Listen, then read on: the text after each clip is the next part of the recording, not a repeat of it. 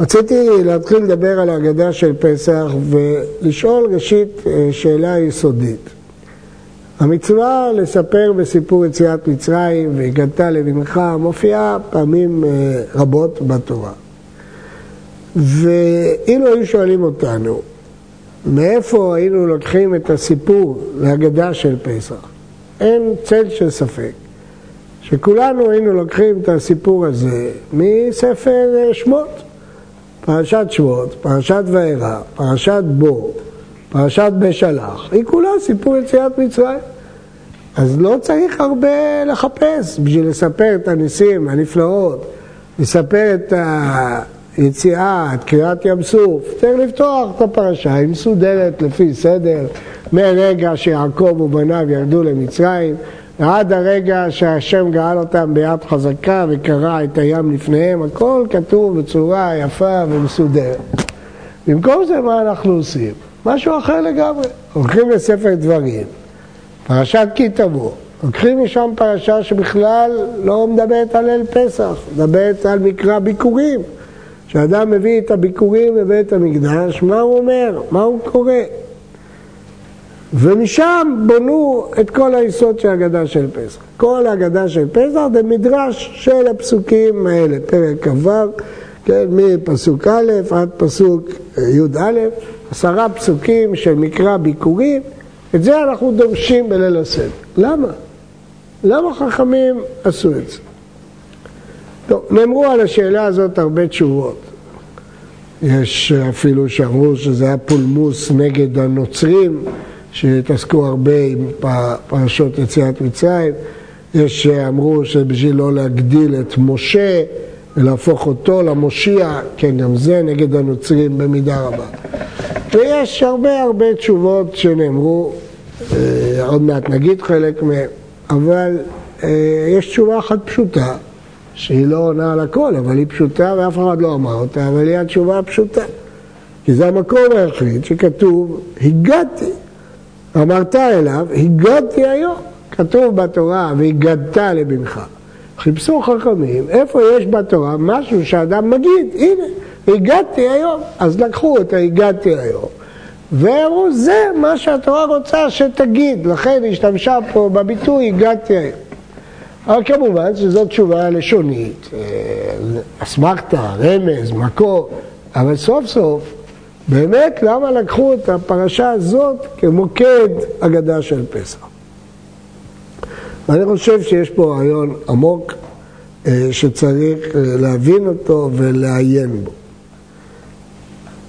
הרב סולובייצ'יק מסביר שהמטרה של הגדה של פסח זה ללמד שסיפור צריך להיות דבר לימודי, לא רק לספר סיפורים. צריך ללמוד, כי בלי ללמוד החוויה אף פעם לא תהיה עמוקה ושורשית. חוויה שורשית ועמוקה מתקבלת מלימוד, כך אומר הרב סולובייצ'יק. לכן במקום לקרוא את הפסוקים של ספר שמות, אנחנו מעדיפים לדרוש וללמוד בצורה דרשנית את הפסוקים של ספר דברים. טוב, זאת תשובה מסוימת, אבל לעניות דעתי זה עדיין לא מסביר. תדרוש את הפסוקים שם, למה אתה צריך לקחת רמזים פה ולדבר, נו, זה ככה, ויראו, זה ככה. שם כתוב בפירוש, כתוב כל מה שהם עשו. אז זה ממש דבר מוזר, מה שעושה שקורה. כאילו, לעזוב את הדבר המפורש, לקחת רמזים, לדרוש אותם כמו שמפורש בפרשת שמות. אז מה הרווחתי? אני צריך לדרוש כשדבר הוא לא מפורש, אני לא יודע מהו, אני צריך לדרוש אותו. אז אתה לומד, לימוד, רשע, זה מובן. ההיגיון של הרב סולובייצ'יק מובן. אבל פה זה לא מובן. מה חכמים דורשים? חכמים דורשים, ונגור שם, זה מה שאמר ויגור. אז תלך לשם, כתוב בדיוק ויגור. למה אתה צריך להגיד ויגור, זה מה שכתוב שם, וינונו, זה, תלך לשם, כתוב בפירוש כל מה שהיה. למה אתה צריך לדרוש? אתה צריך לדרוש כשאתה לא יודע, אבל כשאתה יודע מה קרה בדיוק לפרטי פרטים, אז למה אתה צריך לדרוש? אז מה המשמעות הזאת? לקחת פסקה לא מבוארת ולדרוש אותה באמצעות הפסקה המבוארת. אז תלך ישר לפסקה המבוארת וזה יהיה היא הבסיס להגדה של פסח.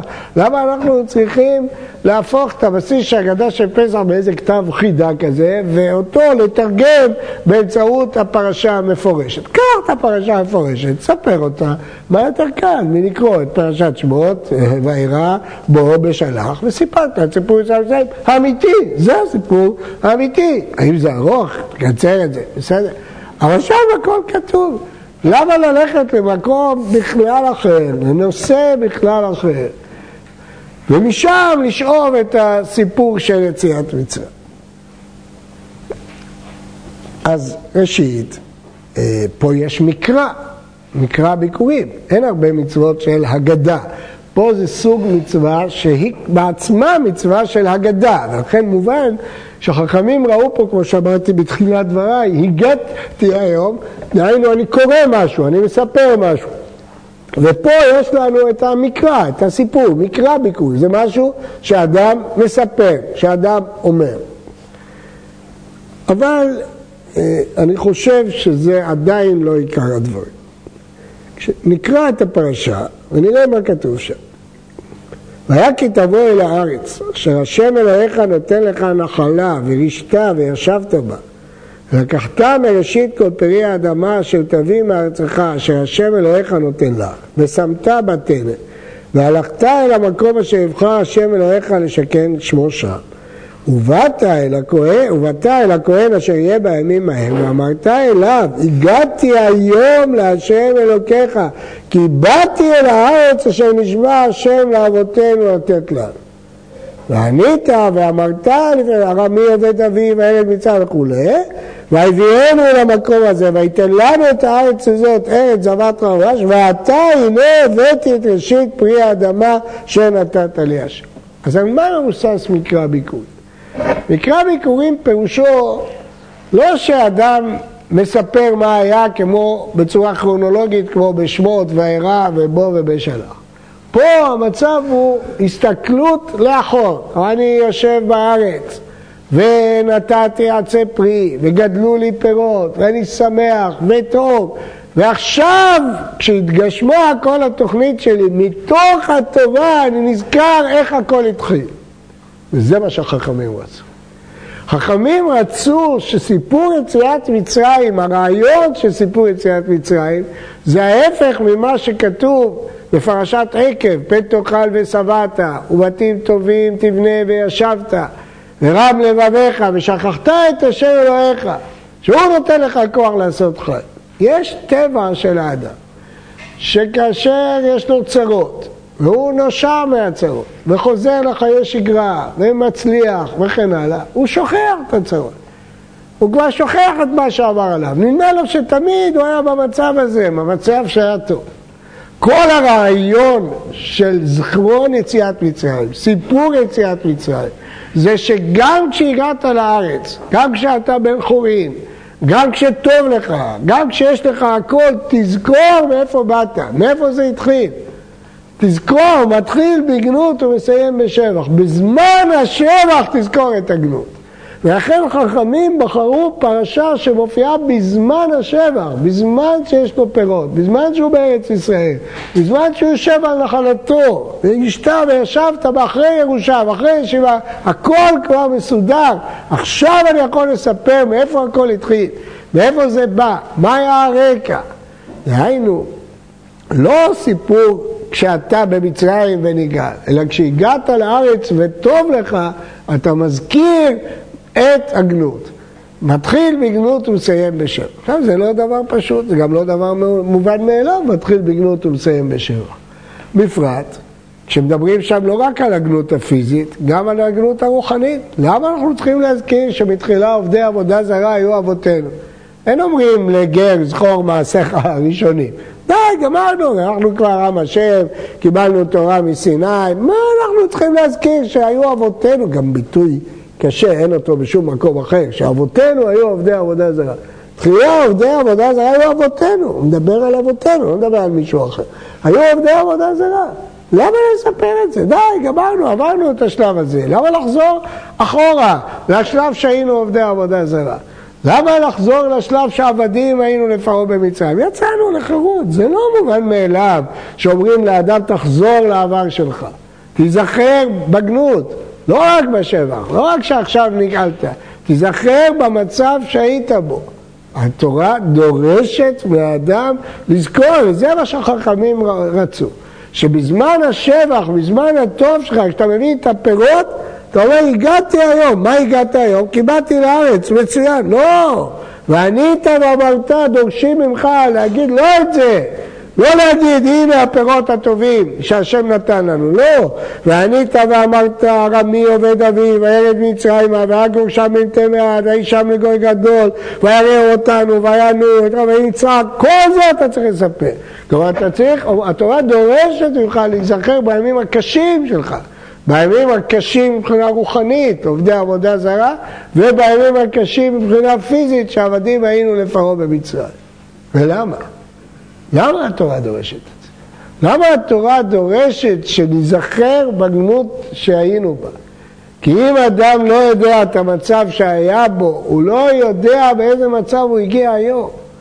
הוא לא יודע באיזה מצב. לפעמים אני רואה בחור ישיבה, ואתם רואים אותו תמיד חכם, ואב בדין, ודיין, היום הוא חבר בבית דין הגדול, אבל הוא זוכר מה עבר עליו. אני זוכר אותו בתור ילד, אני זוכר אותו בשיעור א', אני זוכר שהוא 3 פעמים רצה לעזוב את הישיבה, וישבתי על ידו ושכנעתי אותו, אל תעזוב ואל תעזוב ותמשיך.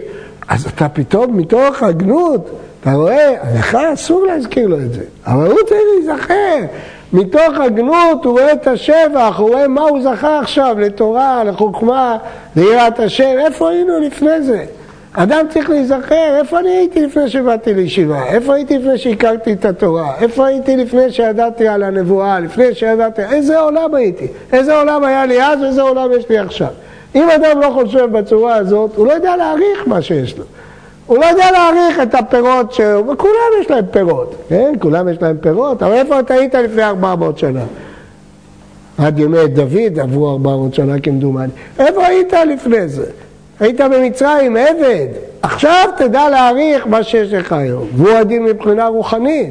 אתה היום יושב, יש לך נביאים ששומעים את דבר השם, יש לך מצוות, יש לך מצוות מוסריות בדרגה הכי גבוהה בעולם, אבל איפה היית לפני זה?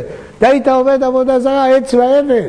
אבותינו היו עובדים לעץ ואבן, ועכשיו באיזה דרגה גבוהה הגענו. אדם לא יכול להעריך את הדרגה הגבוהה שהוא בא, אם הוא לא יבין באיזה דיוטה תחתונה הוא היה לפני זה. מה היה לפני שהוא הגיע לעולם הזה? איפה הוא היה ואיפה הוא נמצא היום? ולכן התורה בחרה את הפרשה, לכן חכמים בחרו את הפרשה הזאת. כי פה התורה מצווה עליו מתוך השבח לזכור את הגנות.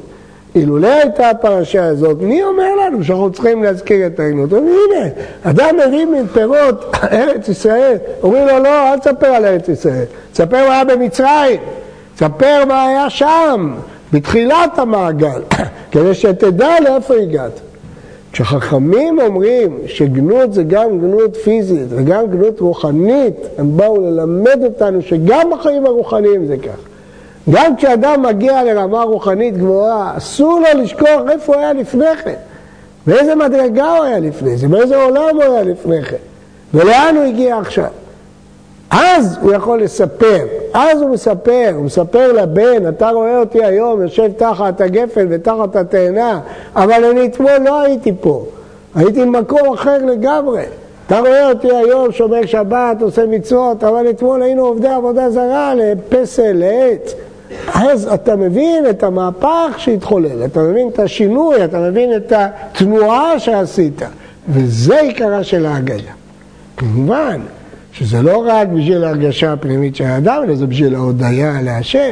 עיקר ההגדה היא כפולה, היא הבנה פנימית של המוטיבים הפנימיים של עם ישראל, אבל גם הודיה להשם. ההודיה לא שלמה אם אתה לא מתאר מאיזה דיוטה תחתונה לקח אותנו השם, ועכשיו קרבנו המקום לעבודתו. תראו את הניגוד הזה. בתחילה עובדי עבודה זרה, היינו במקום הכי נמוך, הכי מטופש, הכי שפל של האדם, ועכשיו אנחנו קרובים לאל. קרבנו המקום, נגלה לנו בהר סיני. איפה היינו ואיפה אנחנו? אז מצד אחד זה נותן לאדם להתעורר, להבין מה זה שהוא זכה להיות מעם ישראל, מה זה שהוא זכה להיות מהחבורה הזאת ששכינה שורה עליה, מה זה שהוא זכה לתורה, מה המעלה שלו, ולהבין מאיפה הוא הגיע ולאן הוא הגיע. ומצד שני, כדי להודות להשם, שעשה לו את כל הניסים והנפלאות האלה, וקידם אותו מהדרגה השפלה והנמוכה כל כך לדרגה הגבוהה של כך. וזה עיקרה של ההגדה. עיקרה של ההגדה זה לא לקרוא את הסיפור כסדר, אלא ההפך דווקא, לקרוא את הסיפור מכאן אחורה. לראות מתוך מקרא ביקורים, מתוך חג השבועות, להסתכל אחורה על יציאת מצרים. כי זה נותן לאדם את הפרספקטיבה הנכונה, איפה הוא היה ואיפה הוא נמצא. ואם תשימו לב, תראו שהתורה הכניסה בתוך הקטע הקטן הזה של ההגדה את כל מה שחכמים אחר כך עשו. החוויה. אתה אומר את זה כשאתה תופס את הטנא בידיך. לא אמרתי אלא בשעה שמצא ומרור מונחים לפניך. גם כאן, הוא תופס את הטנא, הנה הפירות שגידלתי אני בארץ שלי. אני שהייתי עבד לאיזה מצרי במצרים, עכשיו אני בחברון, אני בשכם, אני בירושלים, יש לי פה, אני מביא לכם את הפירות של ארץ ישראל. זה בירושלים אין עצי פרי, אבל בשאר הערים יש עצי פרי, אני מביא את עצי פירות. אז הוא עושה את זה בשעה שמצא ומרור, לקח הכהן הטנא מידיך. דבר שני, וענית ואמרת, אתה מספר, אתה לא רק חושב, וענית בכל רם, כל הענייה זה בכל רם, דורשים לך להגיד, לא לחשוב מחשבות, מגיד, זה המגיד.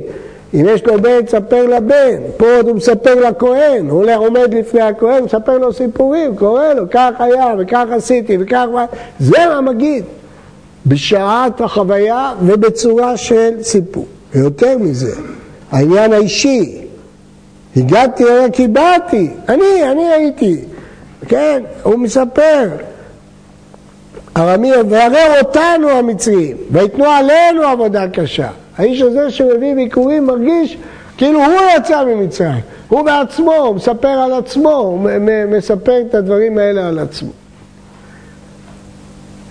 התיאורים האלה של פרשת מקרא ביקורים, הם באמת המתאימים להיות הבסיס של ההגדה. אז כפי שאני אומר, הבסיס הוא המילה אחת, הגעתי היום, הגדה. פה המגיד, שם הגדת לבנך, פה הגעתי היום. הצורה של ההגדה. אבל עיקר העניין זה המתחיל בגנות ומסיים בשבח. לזכור בשעת השבח את הגנות. לזכור בשעה שטוב לך, בשעה שהכל בסדר. לזכור מאיזה מצב הביא אותך. וזה כל אחד מאיתנו יכול. כל אחד מאיתנו יכול לזכור מאיזה מצב הוא היה ובאיזה מצב הוא נמצא. וזה נותן את התאורה הנכונה, את ההדגשה הנכונה על ההודיה להשם. על ההודיה הגדולה להשם כשהוא רואה את הפער בין מה שהוא היה לבין מה שהוא יהיה. וכפי שאמרתי, חכמים לא הסתפקו בפער הפיזי בין דרגה של עבדים שפלים לדרגה של בני חורים שיושבים על אדמתם. הם דרשו לציין גם את הפער הרוחני בין היותנו בנים של תרח, של עובדי עבודה זרה בבבל, לבין העם שעמד בסיני לקבל תורה ומצוות. כמה מדרגות עלינו, כמה מעלות טובות, 50 מדרגות, כמה מעלות עלינו שעברנו מהמצב השפל הזה של עובדי עבודה זרה למצב הנשגב הזה שקרבנו המקום לעבודתו. איפה אנחנו נמצאים עכשיו? כמובן שהמטרה של האמירה הזאת זה כדי לשמור על המדרגה הזאת. זה לא בשביל להתרפק על מה שקרה.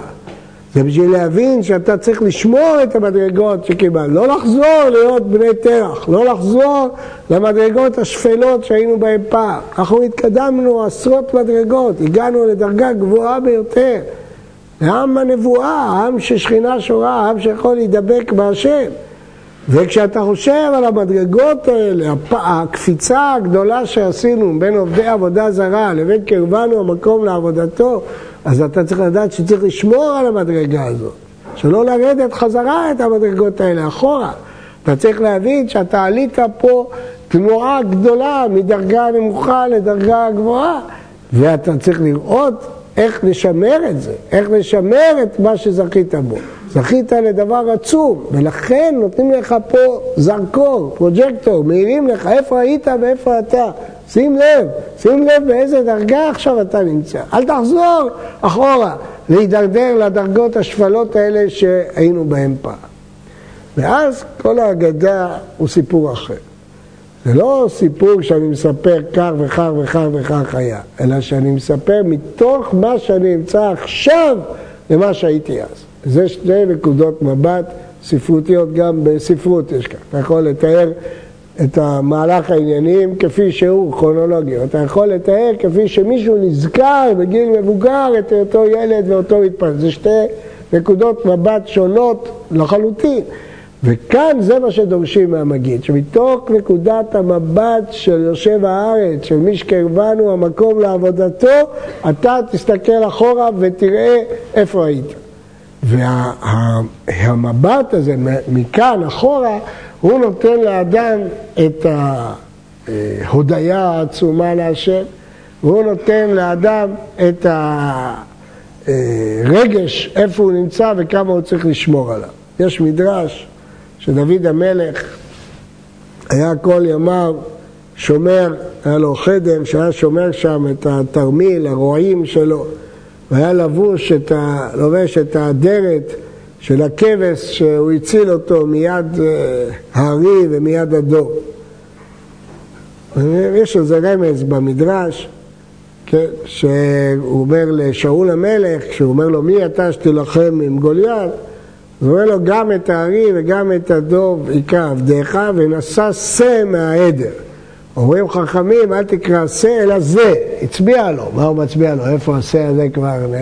אחרי שהוא הציל את הכבשה מהעדר, מהשיניים של הדוב או של האריה, אז הוא אמר, כבשה כזאת אי אפשר להחזיר אותה לעדר. עשה בנס כזה גדול, אז הוא הקריב אותה קורבן להשם, ומהצמר הוא עשה אדרת שהוא לבש אותה כל ימיו, כדי שיזכור איפה הוא היה, איפה הייתה. דוד אומר שהיה מלך ישראל, כשהיה קרוב להשם, יזכור, ונשא זה, הוא אומר לשאול, הנה אתה רואה, זה מה שאני לובש, זה האדרת של השא הזה שהצלתי מהעד. התחושה הזאת של אדם, היא נותנת לו את הכוחות הפנימיים, כאשר הוא זוכר את מה שהוא עבר. ולכן המצווה של הזיכרון שהתורה כל כך מדגישה ביציאת מצרים, היא הפוכה מאיזו תפיסת עולם אחרת, שרואה את כל התרמיל של העבר כתרמיל כבד, לא רוצים אותו, תעזוב אותנו מהתרמיל, תן לנו להתחיל חיים חדשים, לזרום עם העולם, לא רוצים לשאת. אתם תקראו הרבה מסות של סופרים יהודיים בארץ ישראל שרוצים לפרוק את התרמיל הזה, הוא מעיק עליהם. לאחרונה מישהו שפרסם מאמר, חבל שאנחנו מדברים בעברית. למה? כי כל הזמן מזכירה לו את התנ"ך. המילים כל הזמן מחזירות לו את התנ"ך. הוא מדבר על משחק כדורגל, מישהו יושב בשער, הוא נזכר שמרדכי יושב בשער. ככה הסופר הזה כותב. וזה נכון, הוא צודק. כל דבר שהוא אומר, הוא נזכר, רגע, ההיכל הכנסת, הוא נזכר שהיה ההיכל של בית המקדש. הוא לא רוצה, תעזרו אותנו כבר מהאסוציאציות והזיכרונות האלה. אבל אנחנו יודעים בדיוק ההפך. שהתורה מחייבת אותנו לשאת את התרמיל של האסוציאציות. כן, בהחלט כן. היא רוצה שניסה את התרמיל הזה, את הזיכרון הזה, כדי שנדע איפה היינו, מאיפה באנו ואיפה אנחנו נמצאים, ואיזה דרך עשינו, ומה הדרך הזאת שעשינו. והזיכרון הזה הוא עיקרו של ליל הפסח. וכשחכמים אומרים, כתוב בזוהר הקדוש, שהלילה הזה נקרא ליל האמונה, שבו שואבים אמונה, זה לא מליצה בעלמא, זה ממש אדם יכול לחוש את זה בעצמו, יכול להרגיש איך בלילה הזה הוא שואב אמונה, מהסיפור הזה, מההתחברות הזאת ליציאת מצרים, מההתחברות לתהליך שעם ישראל עבר מאז ועד היום, הוא יכול לשאוב המון כוח, המון אמונה, ממש לשאוב. אחד מהאדמו"רים אמר אפשר לשאוב בדליים אמונה. ובאמת אפשר להרגיש את זה. מי שמנצל את ליל הסדר כראוי, ממש יכול להרגיש את ליל האמונה. לא רק בגלל שפע משמיים וזה אנחנו לא יודעים, בסודות אנחנו לא מבינים. בגלל מה שהוא עושה, הוא חווה מחדש איפה היו ישראל, איפה היו עם ישראל, איפה היו האבות, איפה ירדו, מה התקדמו, מה קרה איתם, מה קרה איתנו, איפה הגענו. כל החוויה הזאת היא חוויה של אמונה, היא חוויה של אמונה חזקה ועזה מאוד, שנותנת כוח לכל השנה. אדם יכול בלילה הזה לקבל אמונה בשביל כל השנה, בשביל רגעים יותר קשים ויותר שפלים שיש לו, להיאחז בכוחות האלה וזה בא מתוך העיסוק העצמי של האדם. כשאדם עוסק בעבר הזה, שממנו הגענו עד הנקודה הזאת, מעובדי עבודה זרה עד נבואה, מהעבדים היינו ועד הדרגות הגבוהות, כשאדם רואה את המעבר הזה, אז הוא יכול לראות את הכוח הגדול של האמונה. זה הכוונה, בלבד הכוונות הסודיות על שפע האמונה שיש משבת. אבל זאת אמונה שאדם רוכש. ולכן חכמים בחרו את פרשת מקרא ביקורים להיות הבסיס. בעזרת השם, בסעודה שלישית, נדבר על פן שני של אותו דבר.